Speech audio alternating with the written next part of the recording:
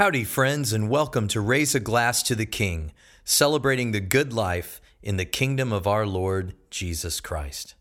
I'm Johnny Simmons, your Toastmaster, and tonight's toast to King Jesus will continue a bit off of our last episode. The psalm for this evening says, "How good and pleasant it is when brothers dwell in unity."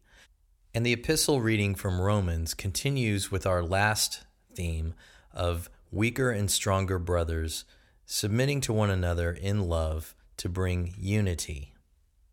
St. Paul says, "Let each of us please our neighbor for his good, to build him up."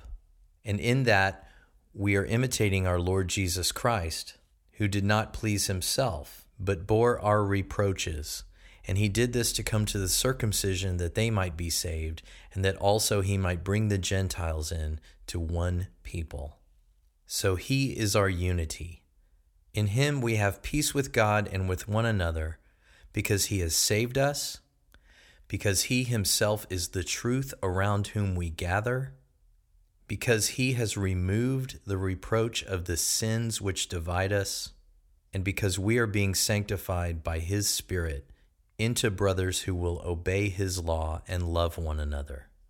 How good and pleasant is that? So, my dear brothers and sisters, let's raise a toast in his honor. Here's to King Jesus, the Arche, in whom all things consist and hold together, certainly his people, the church, that most holy brotherhood. To the King.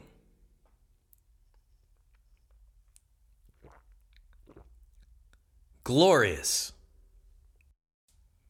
Brothers and sisters, I hope you have a good and pleasant night.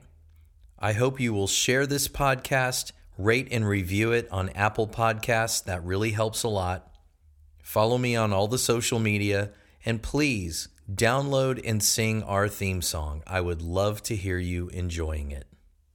And remember, whether you eat, drink, or whatever you do it all to the glory of our great King, Jesus Christ. Thanks for listening.